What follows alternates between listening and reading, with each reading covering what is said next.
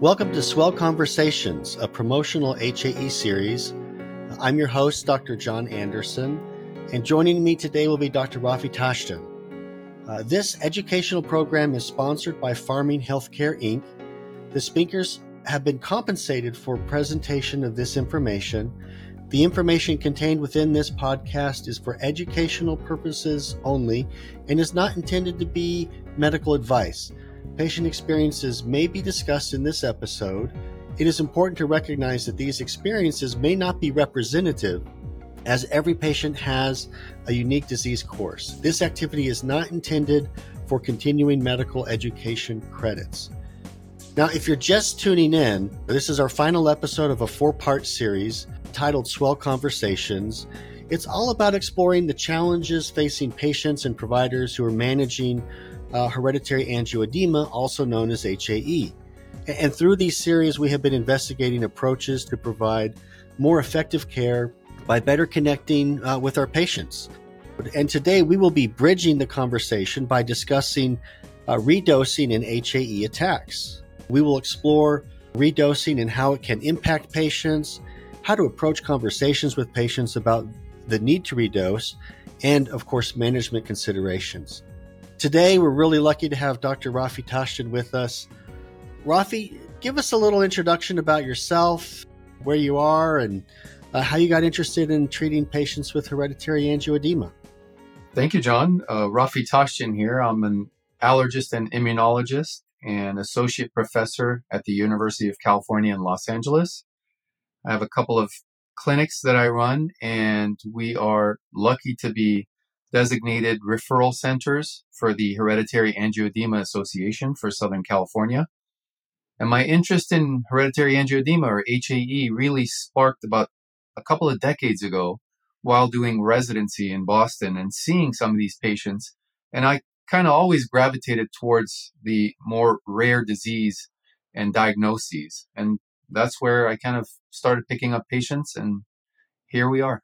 Yeah, here we are. And, Rafi and I have had a chance to interact with each other on so many different things, from publications to opportunities to do research together. And I know that he's very passionate and very knowledgeable about this condition. So, Rafi, in our previous episodes, we discussed the nature of HAE, how it's a rare condition, disease characterized by recurring episodes of swelling, that it can be life-threatening. Often it's discomforting whenever a patient is having an attack. We know that HAE is primarily caused by mutations in the gene that encodes for the enzyme C1 esterase inhibitor. In broad strokes, Rafi, if you could tell us about the management of HAE, how do we prevent and treat attacks? Thank you, John. Essentially, when we look at the couple of categories for management or therapeutics for hereditary angioedema, first, we've got prophylactic therapies, and these are essentially administered at regular periods for attack prevention. Then we have on-demand therapies, which are to be used at the onset of an HAE attack or at the recognition of the start of an attack. The 2020 United States Hereditary Angioedema Association guidelines recommend that all patients with HAE have access to at least 2 doses of an effective on-demand acute medication. So regardless of whether someone is on a prophylactic therapy as part of their regimen, that is the recommendation, to have those 2 doses on demand available to them.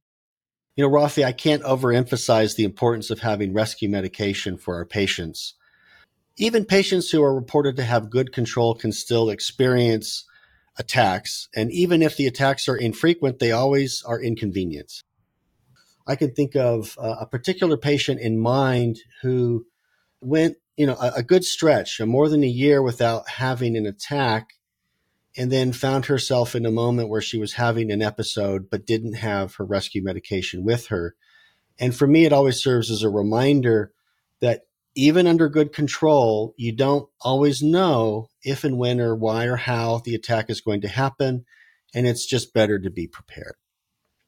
When we think about that, talking to our patients about having that message of having access to on-demand therapies, we also recognize that everybody's course is a little different. This is a heterogeneous condition. Rafi, how do you assess whether the treatment plan is working? How do you know if a patient is responding to the treatment? So great points, John. As you emphasize, and I can't overemphasize, it's unpredictable swelling. And sometimes the patient might forget about the episodes. So it's great to, at each follow-up visit, go back at least on a 3-month basis and say something like, in the past 3 months, how were you feeling? So this can be as simple as a response from a patient saying, I'm feeling fine.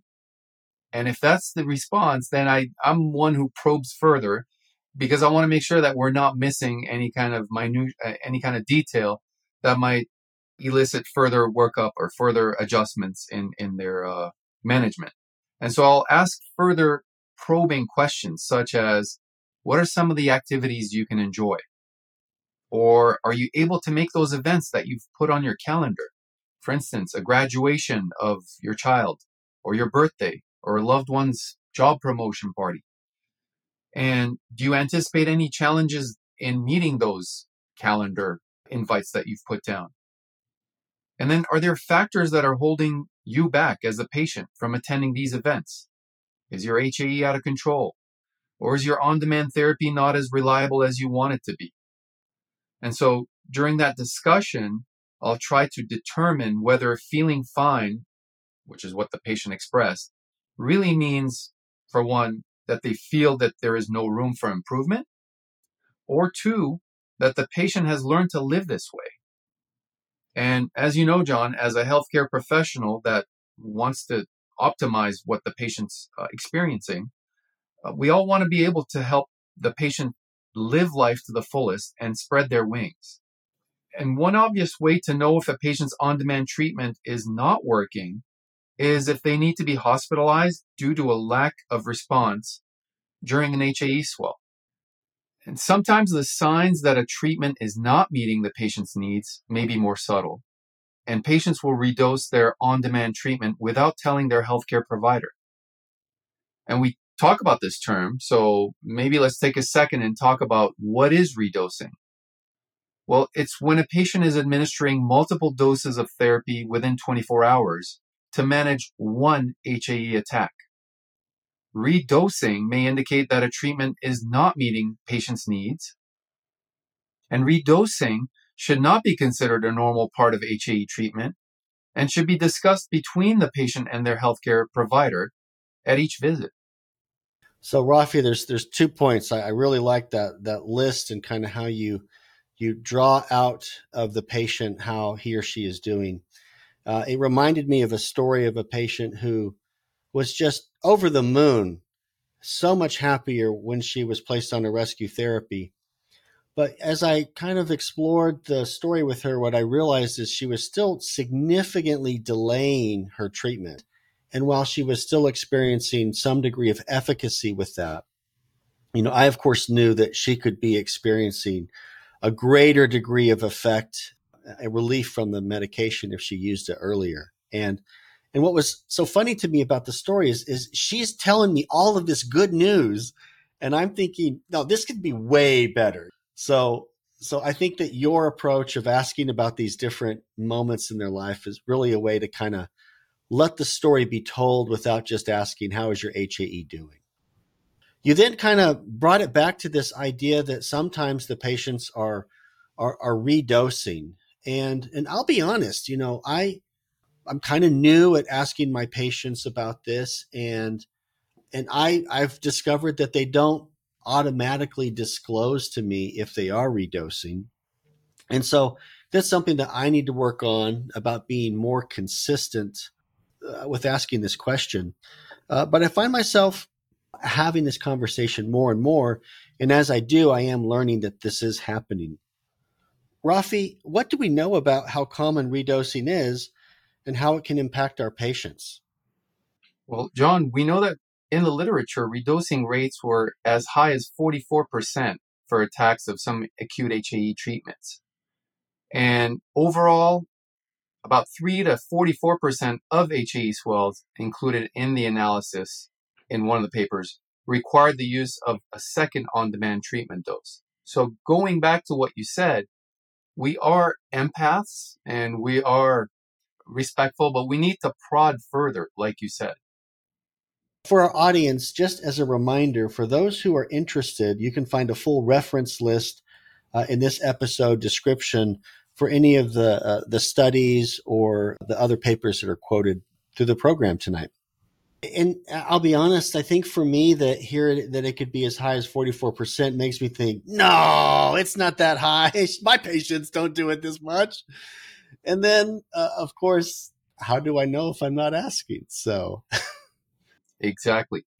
And when a patient's needing to rely on multiple doses and redosing, and there's that lack of awareness in both directions, whether the patient's reporting it or not, or the healthcare professional is not extracting that bit of data, what ends up happening is the patient's on the defensive. And so they constantly need to react instead of really act on the first hint, the first prodrome, the first sign or symptom of a swell coming on.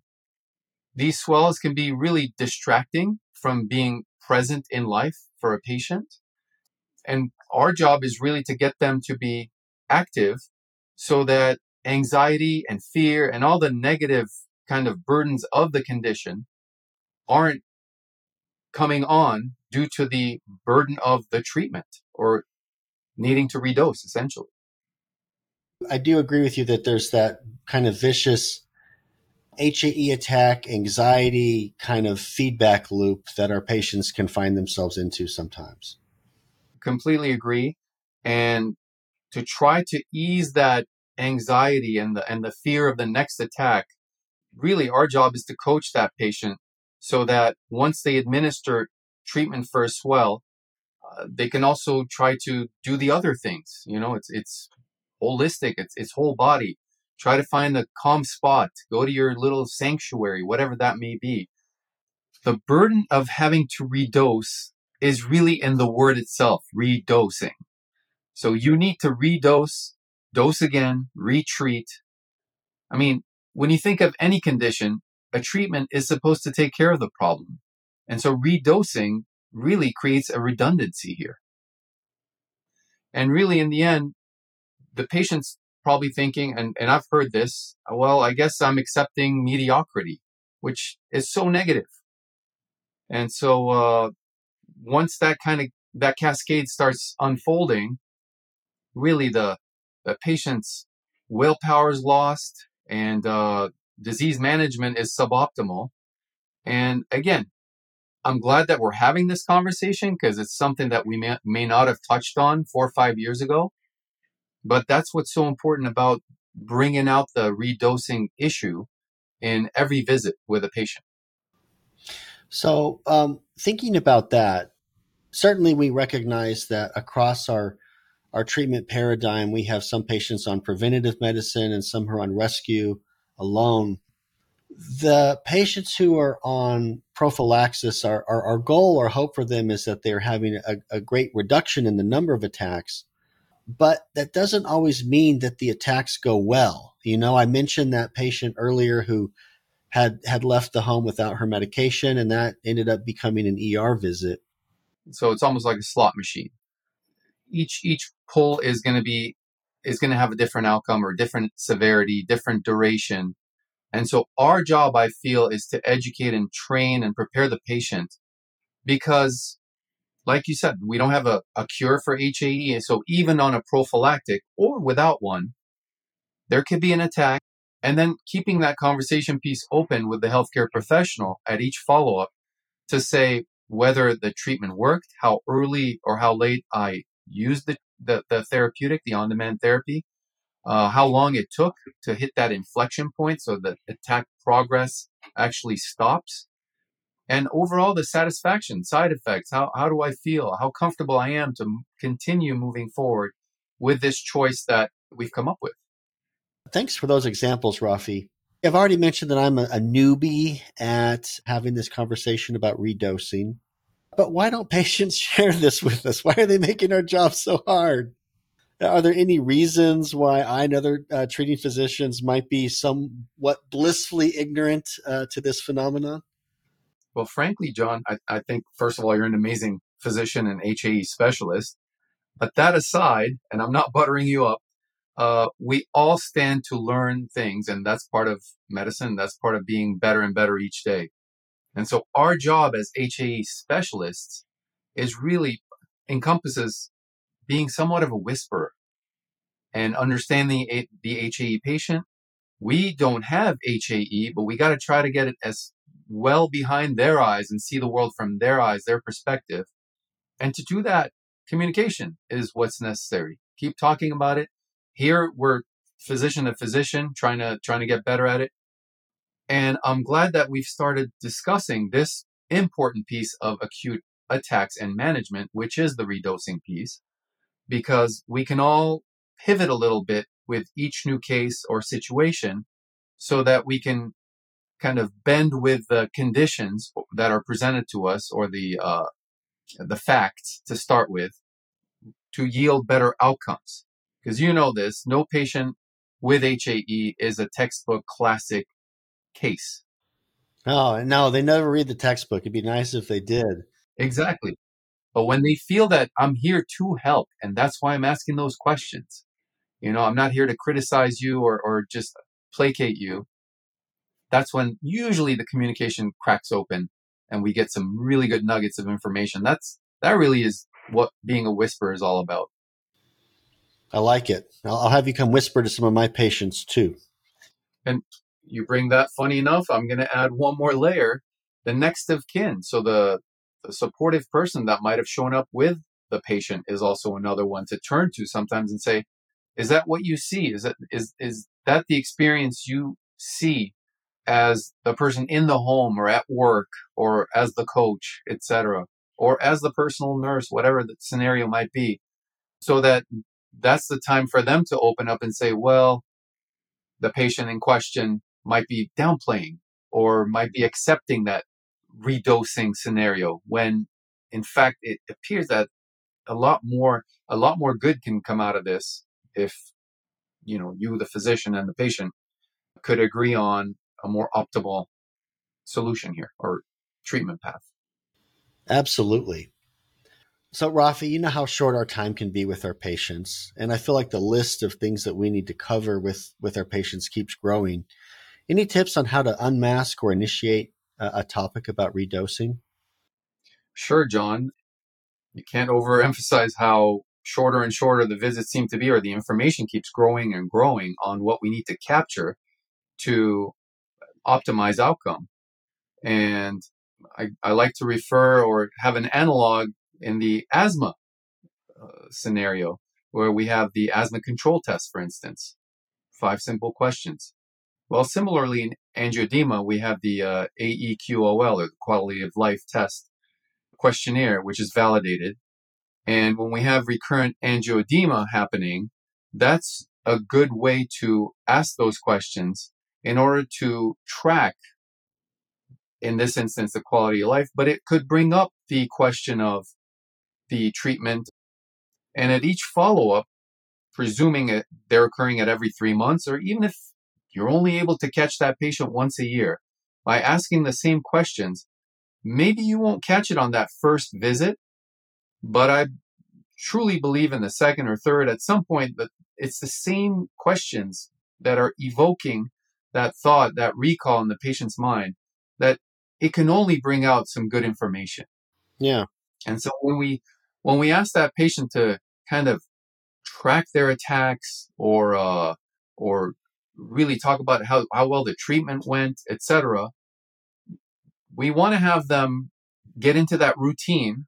So it's almost like recalling your dreams. You're only going to be good at them if you wake up and start thinking, all right, let me write down what happened, so that you bring that information to the doctor and there's something substantive that can be discussed there.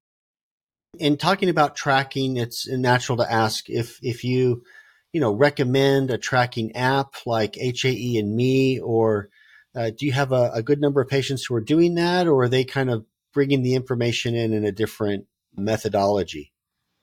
Great question. It funny enough, my experience is it's generational. So the older generations might actually have the notebook from the corner store where they have the attacks tracked. And in between would be the generation that has the Excel spreadsheet on their laptop. Again, almost like a big tracker that's got details, sometimes more than you can contain within a visit. And then the younger generation that, again, in my opinion, is more app-based, and they might have an HAE and Me app sitting there on their phone that they can pull up easily, which makes life really easier for us and our nurses to even print that out or put that into the chart as objective data. So, Rafi, once you've reviewed the attacks with the app, where do you go next? This is probably the most important part, because you don't want to feel, or you don't want to make the patient feel like you're done and thank you, bye-bye. I look at and review with them the question about how they feel their HAE is being treated. It's like the asthma control test. How do you feel your asthma was controlled in the last 4 weeks or last month? And I look at them in the eye, because that's when you want to just express verbally, body language, that you are there for them and that safe space. And that's when they might say, it's great that I put down everything's fine, but I just don't feel this is right, doc. And that can open up a whole new angle to say, all right, how do we make sure that you are on the right treatment and recognizing these attacks, etc. I'm reminded of an adult patient of mine who, when I was seeing him in his younger years at a particular appointment, I asked how he's doing. And as you know, we didn't have many treatments at the time. In fact, we didn't have any treatments at the time for this gentleman. And he was a little too quiet for my own comfort, for my own taste. So I took a different approach. I took the champion approach. And I actually asked him, do you feel like a champion? Like you're winning out there? Whether it's at school, equally as you feel at home in the confines and the safety of your own family? And at that moment, his whole demeanor changed, and he felt and looked deflated, frankly, because the people at school, his classmates, were making fun of him, calling him a glove hand when he was having swells in his hand. And so he just basically didn't want to go to school around the attacks. So it struck me right there that if we don't prod and probe for extra questions and to get answers, we really don't get the full story. And I think that's the importance of, in particular, things such as the redosing question.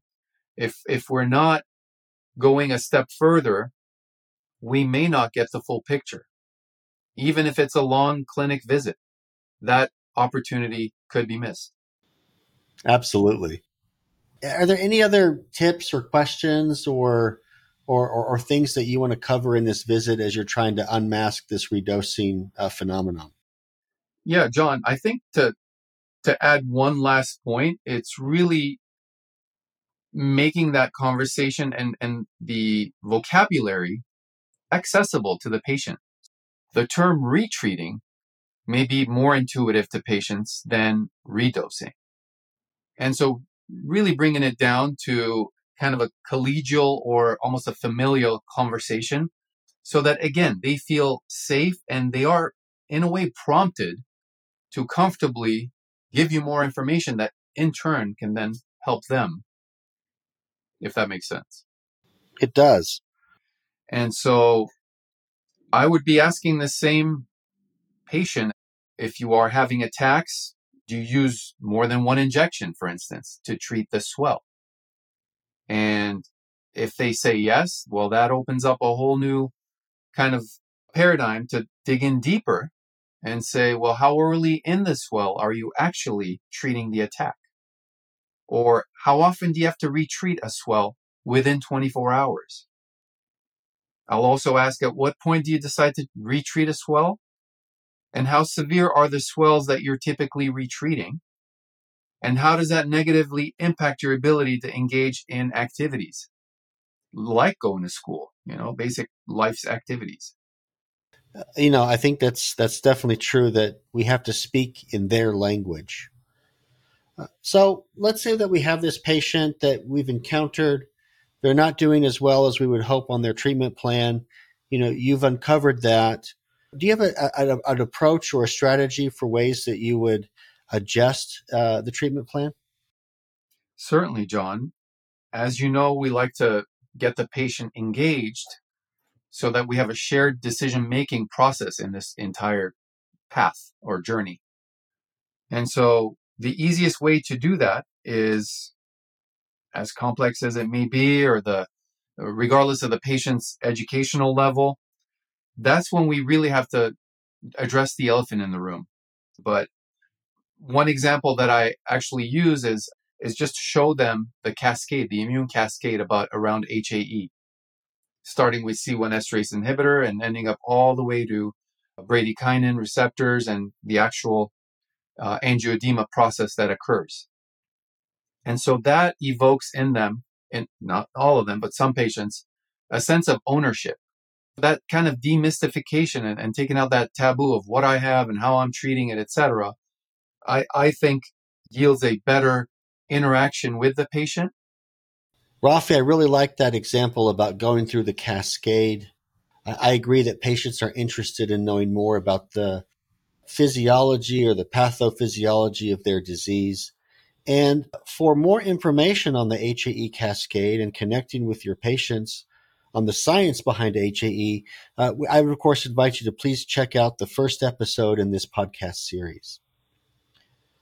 We've been talking about on-demand treatments, and I think it's a good time to introduce Ruconest as one of the on-demand treatment options for patients with HAE that can be an appropriate alternative if a patient is having needs of redosing their treatment to help control HAE swells. Ruconest is approved for acute treatment in adult and adolescent patients with hereditary angioedema. There was not enough data in the clinical studies to establish efficacy in patients with laryngeal attacks. And furthermore, we've been talking about making nuanced changes to a treatment plan, especially if our patients are having a need to redose as a method of managing their attacks. Rafi, how would Ruconest fit into this conversation? Sure, John. I mean, some of the information I'll be giving you is available in the prescribing information for Ruconest, as well as in the paper that Dr. Jonathan Bernstein published in 2017 in the Annals of Allergy, Asthma, and Immunology. When we turn to efficacy in time to symptom relief, which, as we know, is that point in which the patient feels that the attack is no longer progressing.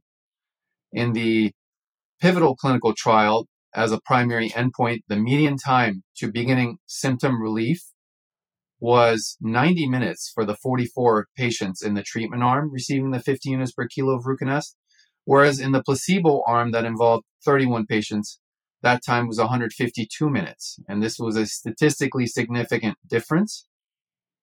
And furthermore, in the open label extension portion, symptom relief actually began in 75 minutes.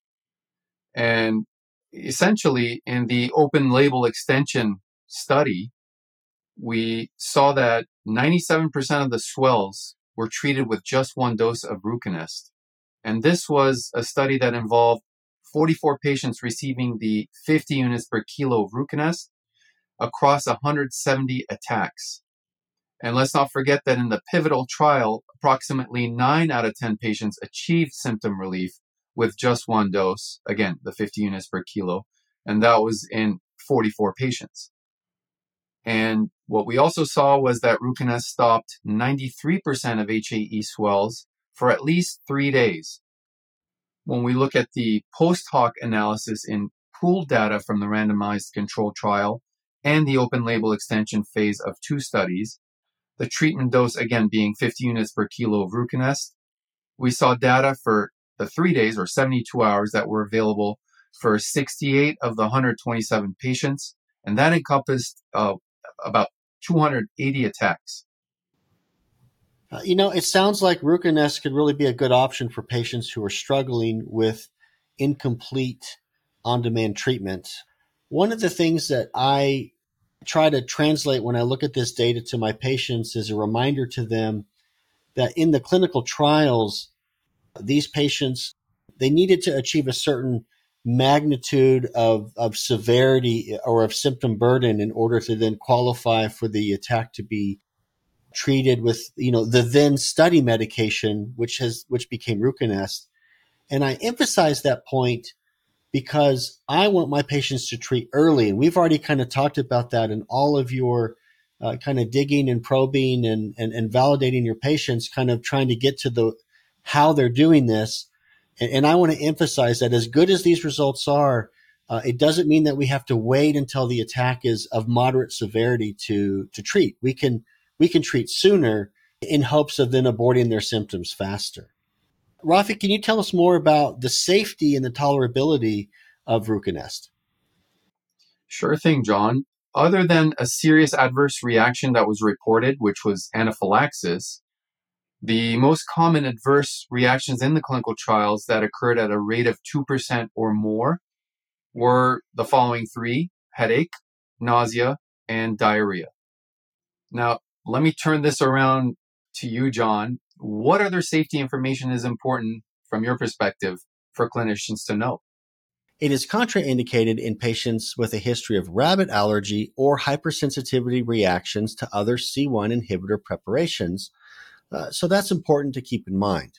And of course, patients should be monitored and taught to monitor for signs and symptoms of allergic reactions, including hives, generalized urticaria, tightness of the chest, wheezing, hypotension, and/or anaphylaxis. If any of those symptoms occur, discontinue Ruconest treatment and administer an appropriate therapy. Now, on to blood clots. Serious arterial and venous thromboembolic events have been reported with the use of C1 inhibitor products. And risk factors may include the use of ports or any sort of venous access device, history of previous clots, underlying atherosclerosis, use of oral contraceptives or certain androgens, morbid obesity, and immobility. Patients can be trained to self-administer Ruconest once they recognize an attack. But they should also know that if the attack is progressing or they are not able to properly prepare or administer Ruconest, they should have a plan in place to contact a healthcare professional to seek medical attention. They should not administer more than 2 doses within a 24-hour period. In terms of the most serious adverse reaction reported in clinical trials, it was anaphylaxis. During the clinical trials, the most common adverse reactions with an incidence of 2% or greater were headache, nausea, and diarrhea. Before prescribing Ruconest, please read the full prescribing information, including the patient product information. For more information on what Ruconest can do for your patients, please visit ruconest.com. Rafi, we're getting near to the end of our chat together today. Kind of bringing it all together, what are some of the main points that you would like for our audience to remember from our conversation? Well, first of all, this was a great exchange, John. And some of the key takeaways would be, first, if a patient's having to administer more than 1 dose of an on-demand treatment to control their HAE attack, that might indicate lack of treatment response. And that may limit the patient's ability to return to their daily activities, which we discussed are important. And also to have clinicians having conversations with the patients to identify occurrences of this treatment redosing and to consider how that could affect their management approach. And also the fact that we talked about research studies that demonstrated that only 1 dose of Ruconest may be providing durable symptom relief for patients with acute HAE attacks. I think those are great points for us to remember. And I certainly have committed myself to being more open and aware of this phenomenon and trying to ask my patients about it. Hopefully echoing some of the techniques and strategies that you have provided. But all in all, Rafi, it's been great having you with us today. I've certainly loved your stories, your insights, and your anecdotes. Well, thanks for having me, John. And you know that I always learn from you. It's been a fantastic conversation that hopefully a lot of physicians can take away some good points from. I absolutely agree. Again, for our audience, you have been listening to Swell Conversations, a promotional HAE series. This episode featured Dr. Rafi Tashtan sharing insights about redosing in HAE attacks. This is the final episode of our 4-part series. We invite you to explore the other episodes in this series if you have not already done so. Once again, I am John Anderson, and I thank you for joining us for this Swell Conversation.